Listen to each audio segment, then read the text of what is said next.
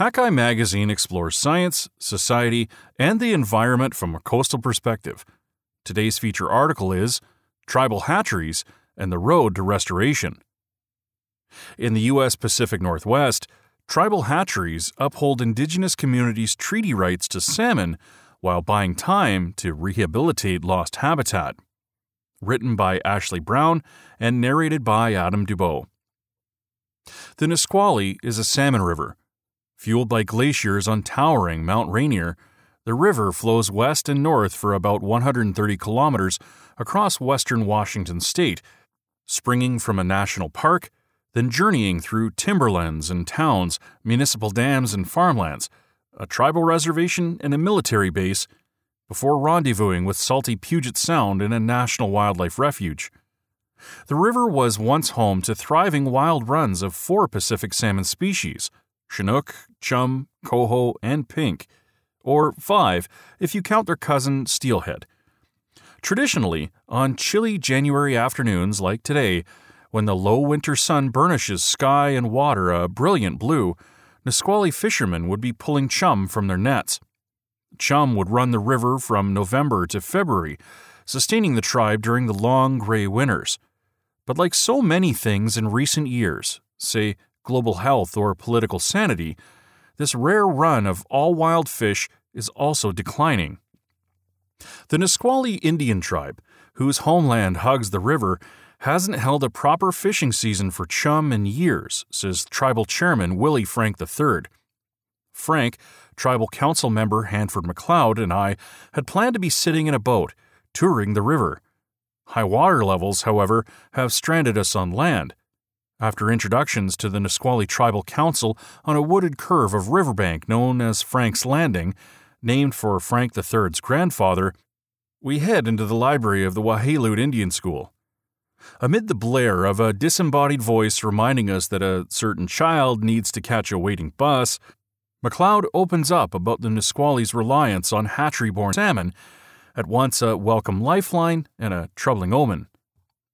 My take on hatcheries, McLeod begins, is like being cornered into the back of the room. To honor their traditional heritage, the Nisqually need salmon. With healthy salmon habitat in short supply these days, the Nisqually need hatcheries. Having no choice but to rely on hatcheries is not something we asked for, he says. The Nisqually not only need salmon, the United States government owes it to them, a promise made in exchange for the land where we now stand. But their situation is familiar to other indigenous communities in Salmon Nation, the world that today encompasses the northwest of the United States, British Columbia, and Alaska. The Nisqually is one of the many tribes with their backs shoved against the concrete wall of challenges that salmon face today, and so they too have resorted to hatcheries, facilities where humans direct salmon sex, fertilizing eggs in plastic buckets, and giving naive young salmon a head start before their journey through an untender world. In the past, hatcheries have been implicated in Pacific salmon declines, issues tribes in western Washington first started addressing in the late 1990s. Hatchery-raised fish can interbreed with wild salmon and weaken the fitness of wild stocks, and they also can compete with wild salmon for food and other resources, Washington's 2020 State of Salmon and Watersheds report notes, before detailing ways hatcheries can reduce such interference. But despite the genetic and ecological risks to future salmon populations, for the Nisqually and many other tribes, no hatcheries would mean practically no salmon. It's untenable. McLeod, in his mid-40s with gray streaking his beard and long dark hair, remembers growing up fishing with his father on a nearby river. They used to spend half the year or more scooping salmon into their nets. And then, like a mini assembly line, they filleted, smoked, and canned the oily flesh. It's like breathing for us, me and Willie, McLeod says, gesturing to Frank III, seated next to him among the children's library stacks. Now, we're lucky to get 30 days on a river if it's available. Though in a bad year, and there have been many lately, fishing can be limited to as few as 8 days. Hatcheries are helping stall the loss of salmon for tribes, but only to an extent. Seeing that change over my lifetime is very traumatic, he adds. Like indigenous peoples throughout the region, the Nisqually are salmon people, protectors of the sacred fish that have nourished them and the land physically and spiritually for time untold. And like many indigenous communities, as well as government agencies in the United States and Canada, they operate their own Pacific salmon hatcheries. And just like other salmon people, the Nisqually fiercely defend their rights to those fish, an ageless legacy guaranteed by treaties nearly 170 years old, whether that's in the courts, in conference rooms, or like the Frank and McLeod families during the fish wars of the 1960s, while being dragged by game wardens from riverbank and boat, hands still gripped around fishing nets.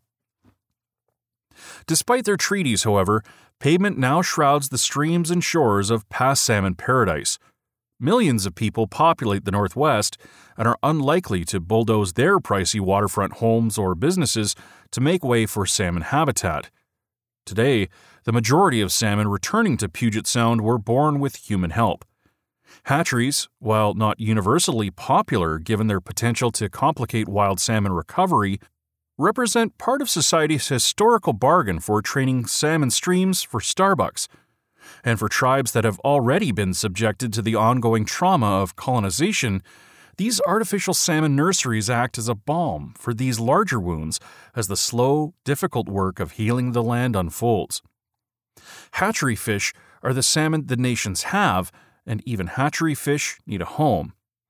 All salmon need clean, cool water, food, and places to grow and rest as they travel from stream to the open ocean and back again. And long ago, tribes here put their names on binding agreements with the understanding that salmon always would have a home, even as the tribes gave up their own. As far back as the 1870s, cracks were already appearing in some of the legendary fish runs that ranged from Northern California to Alaska. Salmon be damned, it was boom time for mining, logging, fishing, farming, ranching, and of course, damming rivers for power. And damned the fish were. Some scientists began making noises, and U.S. Fish Commissioner Spencer Baird declared in 1875 that the three major threats to Pacific salmon fisheries were overfishing, altered habitat, and dams.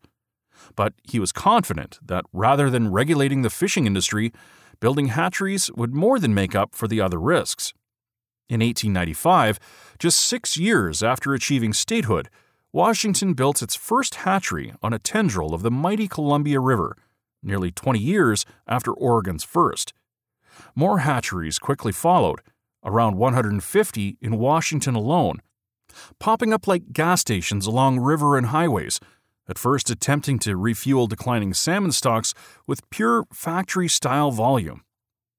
Nowadays, for aims ranging from harvest to conservation, U.S. federal, state, and tribal hatcheries inject 310 million salmon into waters along Puget Sound, the Washington coast, and the Columbia River Basin each year. Tribes are relative latecomers to the scene, only receiving the funding possible to start their own hatcheries after the mid-1970s. By the late 1990s and early 2000s, U.S. hatcheries began the ongoing process of overhauling management practices to minimize harm to wild stocks. For reasons varying from tribal values to federal funding and law, tribal harvests of hatchery fish today are tied to how well natural origin stocks are faring, and those salmon stocks are not doing nearly as well as the big tech stocks that took their place here. Over a dozen salmon stocks in Washington are listed on the U.S. Endangered Species List. In a typical year, for example, only 900 threatened Chinook salmon return to spawn along the Stillaguamish River, which empties into Puget Sound less than 80 kilometers north of Seattle. 2/3 of those fish are born inside a hatchery. After the Stillaguamish tribe shut down all fishing of this stock in the mid-1980s, they went decades without netting a Chinook. Ancient knowledge, meanwhile, was draining from their people. Generations not practicing the songs, the places, the stories, the weight of the nets in their hands leads to a collective forgetting. In 2009, fisheries manager and then tribal council member Sean Yannity pushed for the Stillaguamish to again practice their sacred and legal right to harvest Chinook in order to bless the river and welcome back the fish. Last year, the Stillaguamish tribe harvested a single ceremonial Chinook. It's not much, but even one ember can keep a fire burning. The importance of our hatchery is keeping our culture alive, says Yannity. It's also keeping this Chinook run alive. But these days, even the returns of hatchery Chinook are pitifully low. The tribe is undertaking ambitious habitat restoration efforts, softening the river's hardened banks, allowing the straight-edge waterway to again snake leisurely across the floodplain, recreating salmon-friendly side channels. But the Stillaguamish River remains largely beset by agricultural dikes, logging, and development. Today, the river is lined with just 10% of its original riparian habitat. Yannity isn't optimistic about current prospects for their wild Chinook. We're flatlining. As the 20th century waned, tribes like the Stillaguamish increasingly turned to hatcheries, along the purview of the state and federal governments, as a form of salmonid first aid. But in trying to reset the heartbeat of the rivers, beleaguered tribes at times have been confronted by what they refer to as a vocal minority of salmon advocates. The hatcheries are facing challenges from lawsuits from organizations like Wild Fish Conservancy, Yannity says. They want hatcheries shut down because they just want to see wild fish. He acknowledges the unfortunate reality that even fish conceived in a bucket need somewhere to live. As both humans and fish searching for decent real estate in the Pacific Northwest know, that's no easy task. But closing down hatcheries, as a few groups suggest, would violate treaties and starve indigenous peoples of the few salmon they have left. If we're just going to be relying on wild fish, that means nobody's going to be fishing, says Yannity, and he means that for non-tribal fishers too. Tribes like the Stillaguamish and Nisqually don't envision hatcheries as the primary solution to their salmon woes. On the contrary, they have been shouting habitat for decades at anyone who might listen, and many who haven't. For instance, the Nisqually are acknowledged leaders in ecological restoration, thanks in no small part to Frank III's late father, Billy Frank Jr., a fisherman and Native American rights activist, whose name now graces the nearby National Wildlife Refuge. The tribe has helped rebuild 90% of the Nisqually River estuary's function and is also restoring the degraded forests and shorelines farther up the watershed. But such efforts need time, especially given the scale of destruction. McLeod emphasizes that Nisqually's two hatcheries, while not their ideal scenario, combat the ongoing injuries to salmon and his tribe during the gradual process of healing deep wounds. But not everyone has understood this point, including the conservation-minded outdoor gear giant Patagonia. In 2019, Patagonia produced the film Artificial, a pun on the artificial propagation of salmon in hatcheries. Frank III, with his close-cropped black hair and air of gravitas, makes a brief appearance in the film, as does one of the tribe's hatcheries. The Nisqually say that the filmmaker described the documentary as exploring the need for hatcheries in an urbanizing environment. But to their shock and anger, when the film aired, Artificial didn't seem to show any real need for hatcheries. Its tagline, "The road to extinction is paved with good intentions." But as Frank III's father and others have argued, the road to extinction was paved with greedy intentions. There was no political will to protect habitat or rein in overharvest when these were still feasible, long before tribes got involved. For tribes, it's a bit rich that for over 79 minutes the documentary harpoons hatcheries, lumping them with open-net pen Atlantic salmon farms and characterizing hatcheries as a system that's driving wild fish to extinction. In Artificial's wake, the tribe debated Wild Fish Conservancy over hatcheries at a film viewing and aired their grievances with Patagonia executives over what the Nisqually call their misrepresentation in the film. In the end, they managed to open the door for a potential conservation partnership with the outdoor retailer. Patagonia acknowledged the conversations with the tribe around the film, but declined to comment. Habitat restoration is front and center for Salmon Nation, as is keeping the fishing tradition alive. As his father and grandfather did before him, Frank III still fishes at Frank's Landing with his brother. I compare the Sundays when we're fishing in the summertime to church. Really, it's our church. Within that church, Frank III, now age 40, is an eager evangelist. I've never had so many younger tribal members want to learn how to start fishing, he says. It's about just being on the river. Overlooking the river at Frank's Landing, Antoinette Squally, elder and Nisqually Council vice chairwoman, is clad in a traditional Native American ribbon skirt, long and black, patterned with roses and trimmed with pink silk ribbon. But she would be just as comfortable in less formal attire, setting fishing nets in the river. Now in her 50s, she recalls her early days of fishing. I remember as a child, I earned my first $100 bill with my little brother. We were 7 years old, carrying a 70-pound salmon up the hill, she says. Her father was a fisherman, too. He cast his nets alongside Billy Frank Jr. in the mid-20th century, in an era when the state of Washington rewarded such actions anywhere outside of Native American reservations with physical violence, jail sentences, and confiscated gear. These were the fish wars, and they were a century in the making. In 1854, on a late December day close to what would become Frank's Landing, leaders of the Nisqually and 8 other tribes and bands from around South Puget Sound gathered next to a creek. There, under the arms of fir trees, Washington Territorial Governor and Superintendent of Indian Affairs Isaac Stevens negotiated the Treaty of Medicine Creek, with the terms read aloud in Chinook, a trade language comprising all of 300 words. One phrase from that treaty would glow like an ember in the hearts of tribal descendants. In essence, Stevens said the tribes were ceding their ancestral lands to the U.S. government for a total price of $32,500 and agreeing to live on reservations. He would broker 9 more treaties with other Northwest tribes, garnering for an insatiable young America an area of rugged Western real estate larger than the United Kingdom. But for tribes, one particular phrase from these treaties would make all the difference. The right of taking fish at all usual and accustomed grounds and stations is further secured to said Indians in common with all citizens of the territory. In those 27 words, the tribes had enshrined in U.S. treaty their right to keep fishing in their traditional places. Treaties aside, the next century would hasten a different bargain: government's trade of healthy Northwest salmon runs for unbridled industrial development. Old-growth timber fell. Farms and cities redirected rivers. Commercial fishing ran largely unchecked.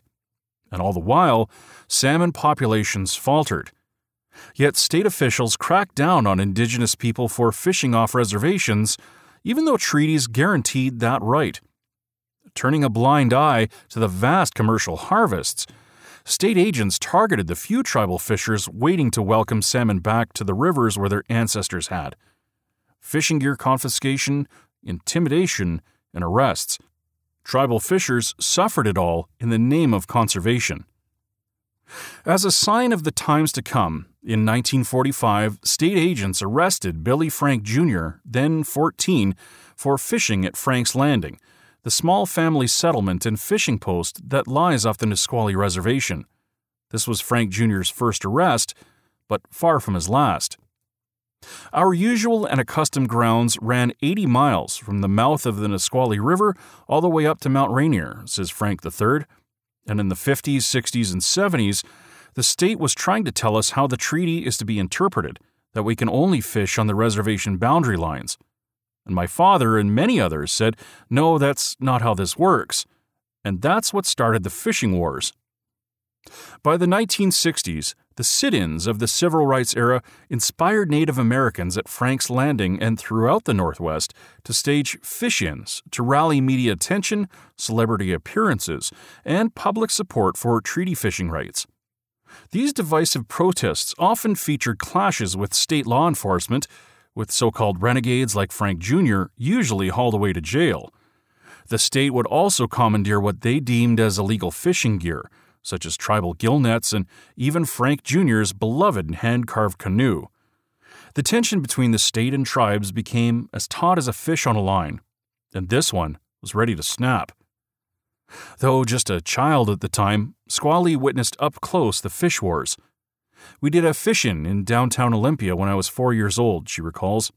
In fall 1968, along with others from Frank's Landing, her father was setting the net in Capitol Lake when she saw a state officer's billy club rain down on him.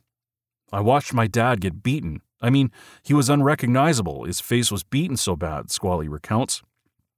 Over 50 years later, the emotions remain raw. Battling for the soul of Salmon Nation leaves scars.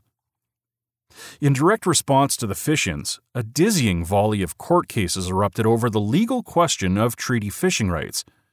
A key case, U.S. v. Oregon, was first decided in favor of the Nez Perce and 3 other tribes in the Columbia River Basin in 1969. But the matter reached a decisive crescendo with U.S. v. Washington in the court of federal judge George Bolt. Brought on behalf of the Nisqually and 6 other tribes, the case scrutinized the interpretation of that key phrase about fishing rights from the 19th century treaties, "at all usual and accustomed grounds." Judge Bolt's 1974 ruling, known as the Bolt decision, delivered an unexpected win for treaty tribes in western Washington and set a far-reaching precedent. It upheld treaty fishing rights off reservations, named tribes as co-managers of the fisheries, assured their right to half the annual catch, and overturned discriminatory fishing regulations. This sweeping decision inspired the judge presiding over the U.S. v. Oregon case to later clarify even stronger treaty rights for tribes in eastern Washington and parts of Oregon and Idaho. Yet the backlash was swift and furious. Washington at first refused to comply. Non-tribal fishermen hung Judge Bolt in effigy. But in 1979, the U.S. Supreme Court affirmed Bolt's decision. Still, by then so much damage had been done to wild salmon runs that tribes, with newly available federal funds, began building hatcheries. But was a hatchery fish considered a treaty fish, with all the associated rights for management and harvest? In 1980, the courts said yes, and they added that the state and federal governments couldn't erode this treaty right to fish by failing to protect salmon habitat from degradation. The treaties never envisioned fishing grounds becoming Interstate 5 or the Space Needle. Not far from I-5, on Puget Sound's far northern coast, near the Canadian border, Lisa Wilson was still learning to fish when the Bolt decision first splashed on the scene. Today, Wilson is a commissioner on the Northwest Indian Fisheries Commission and tribal council member for the Lummi Nation. Hatchery fish have been deemed a treaty fish, she stresses. I'm so passionate about it because it's what we have left to fight for. Tribes, however, still face pushback as they try to restore the salmon guaranteed to them by treaties. It comes from a range of sources, from governments and sport fishers to conservation groups and outdoor retail giants. Puget Sound is only one former salmon powerhouse undergoing attempts to rebuild its crumbling aquatic ecosystems.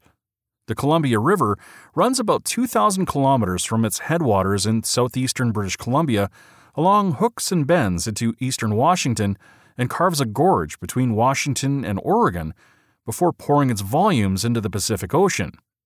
Salmon can travel one of the river's many tributaries, the Snake River, to arrive in the traditional lands of the Nez Perce tribe, which spans southeastern Washington, northeastern Oregon, and Idaho. But for fish, that journey is too often met with early death. For a salmon to return to Nez Perce country from the Pacific Ocean, it first has to muscle its way up the Columbia and Snake Rivers for at least an astounding 800 kilometers. But what makes that impressive journey so punishing today is that it requires clearing no fewer than 8 dams. The consequences are devastating for natural-born and hatchery salmon alike. They're just being hammered, says Dave Johnson, Nez Perce fisheries manager and enrolled Navajo. So the tribe has advocated for breaching the 4 lower Snake River dams. According to Johnson, research suggests salmon survival could double if fish had to navigate only 4 dams. Just 4. For basically every dam along the Columbia and Snake, there is at least one corresponding hatchery. Government agencies and energy companies built most of these hatcheries based on a blind optimism that they would offset the problems that came with dams, blocking fish passage and flooding spawning habitat. The Nez Perce tribe's hatchery program, one of the newest in this region, produces around a third of the young salmon coming out of the Snake River Basin and is particularly notable for its successes where so many others have failed, reviving lost salmon runs. By 1986, wild coho had completely disappeared from the Clearwater River, a tributary of the Snake in north-central Idaho. In 1994, federal and state agencies announced that extra coho eggs from hatcheries on the Lower Columbia, the river system's last stronghold for coho, were available. Did any of the treaty tribes in the region want them? The Nez Perce leapt at the opportunity, but instead of 8 dams, now these salmon had to clear a new barrier, the state of Idaho.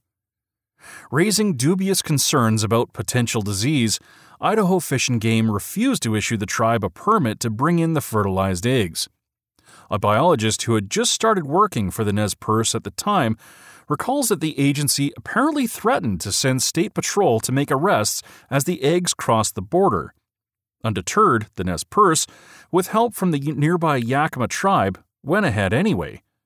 Over 500,000 eggs arrived without arrest or disease.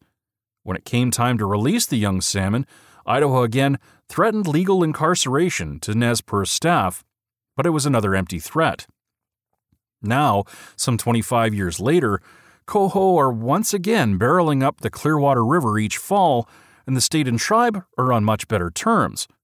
The salmon are still mainly hatchery offspring, but they're a population strong enough to journey through 8 dams and in numbers high enough to sustain tribal and non-tribal fisheries. Johnson chuckles at the irony. At first, the state threatened to throw folks in jail, but this year, with the return of 24,000 fish, the state opened up a season that the non-tribal fishermen then can go fish as long and as often as they wanted on these fish that the tribe had to fight so hard to get up here. That experience was not unique, but in time, the Nez Perce have won over critics as fish return to where they once were practically gone after the tribe also successfully reintroduced coho in Oregon's Lostine River and restored fall chinook in the Snake River. And those fall chinook are even beginning to spawn naturally at substantial levels, to the point that the population is now faring better than nearly all other threatened salmon stocks in the region. Part of the tribe's successes can be tied to their tailored approaches.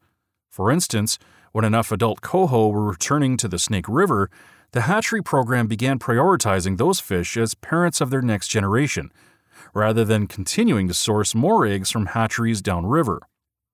They are confident these dam-defying athletes could navigate this particular river's considerable survival challenges, traits they want future hatchery salmon to inherit. And the Nez Perce tap knowledge from tribal elders about where salmon historically spawned, and then they place facilities where hatchery-reared fish can imprint on those waters before being released. But such successes are tempered by perspective. At the time of the treaties in the mid-19th century, salmon reportedly formed half the daily calories of the Nez Perce, says Joe Oatman, a Nez Perce himself and the Fisheries Department's deputy manager.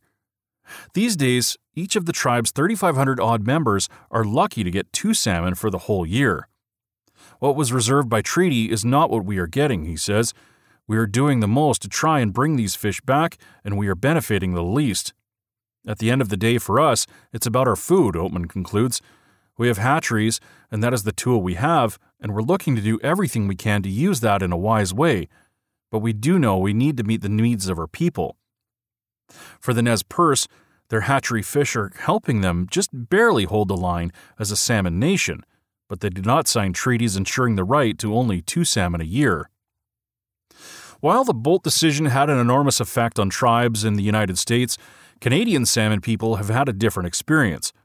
Salmon populations are in a similarly dark place for many of the same reasons, and it has likewise forced more Indigenous communities to rely on hatchery fish so they can practice their birthright, with 335 million young salmon released from hatcheries into Canadian waters each year.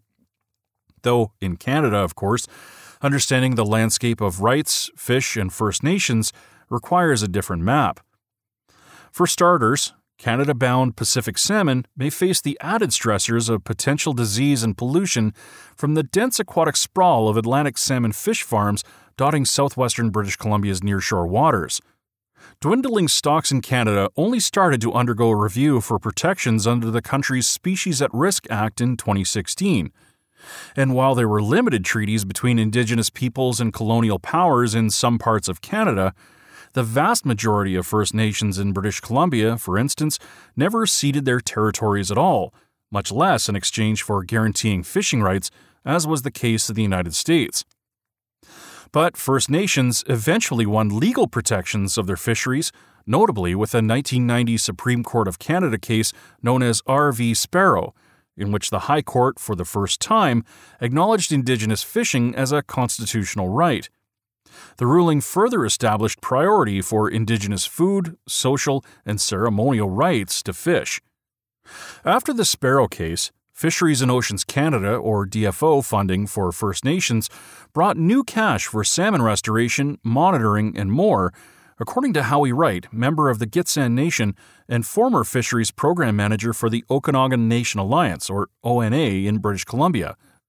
ONA is a First Nations government based in the inland Okanagan region and represents 8 communities sharing a common language. Most of those are First Nations based in Canada, but one, the Colville Confederated Tribes, lies in Washington. That relationship allowed ONA to build its own hatchery in 2014, with additional funding from Washington Public Utilities looking to offset impacts to sockeye salmon from their dams. While Canada's nearly 3 dozen hatcheries in operation today are run by DFO, First Nations, and community groups in British Columbia and the Yukon, the federal government dominates the scene and ownership of the infrastructure.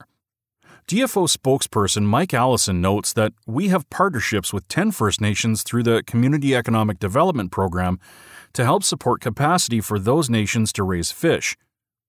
According to Wright, ONA is the only First Nations government in Canada to actually own the building and license for its hatchery program rather than the DFO. Their facility rears sockeye for release into Skaha Lake and other lakes in the Okanagan Basin to revitalize the wild population that collapsed last century. Another grueling destination for salmon, Skaha Lake is fed by the Okanagan River, one of the Columbia River's many branches, which cuts north through central Washington and across the international border.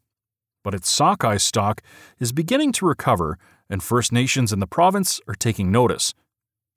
Given how involved the federal government is in hatchery management in Canada, Wright is quick to point out that many First Nations are eager to take more localized control over hatcheries to help restore the stocks where they live, rather than needing to travel to the coast to fish, where many hatcheries, and hence fish, are located now. Another issue with these large coastal hatcheries: it's almost like cattle farming, and they're getting very homogeneous populations that are developing just for hatcheries, says Wright. And that is helping spur the early stages of a transition in how these facilities are run, with DFO developing specific genetic targets for hatchery stock and better protocols for assessing impacts on wild populations. I think right now in Canada we're going through a transformative change, something that happened in the US, I'd say in the late 90s, early 2000s, Wright says. That era brought reforms to how US hatcheries monitor the fish released, manage the genetics of their broodstocks, and attempt to reduce interference with natural-born salmon. ONA's hatchery management has followed the lead of its U.S. compatriots and is taking things a step further, one that could help other First Nations with their local salmon restoration goals. That's where we look at having the hatchery in a box, says Wright. These modified shipping containers are insulated and outfitted with incubators and rearing tanks for tiny young salmon. The 6 to 12 meter long mini hatcheries can be trucked into remote areas where constructing a large, permanent building isn't desirable, but where First Nations still want to boost fish populations in specific places as long as power and water are available. ONA has deployed 10 of these portable, impermanent, and starting at 75,000 Canadian dollars, more affordable hatcheries in a box so far, with more on order for First Nations. It shouldn't be the only tool, he emphasizes, but it's one of the tools that First Nations can use in terms of salmon recovery and supporting fisheries. Long term, he says, as First Nations progress in recovering salmon, their leaders will have to weigh how to wield that tool. In some places, habitat restoration can only go so far before running into ports and parking lots.